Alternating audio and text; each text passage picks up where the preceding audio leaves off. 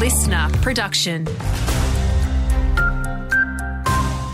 Hello, Brianna Redhead with your local briefing.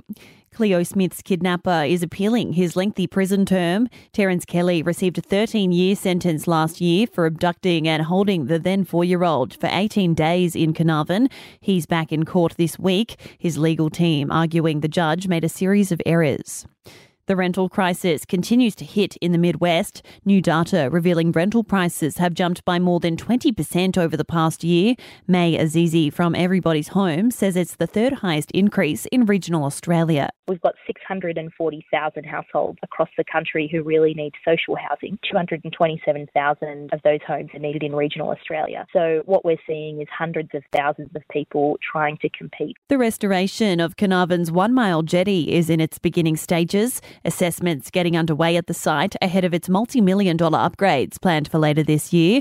The historical site suffering significant damage during Cyclone Seroja. The federal government is being urged to have compassion when it comes to accessing end-of-life services. A private member's bill has been introduced into Parliament to change the Commonwealth Criminal Code to allow patients to use a carriage service to discuss voluntary assisted dying.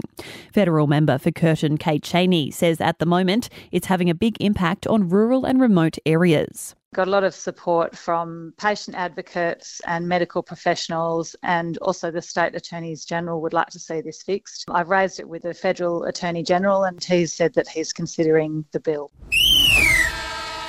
In sport, Stateside has claimed its spot in the women's grand final in Geraldton basketball. The side defeating Olympians 51-39 in the qualifier on Tuesday night. An 8-point loss for Trades means Pumas have clawed its way into the prelim against Olympians next Monday night. Want more local news? Get free breaking news about our community. Download the Listener app, search for your area and subscribe now.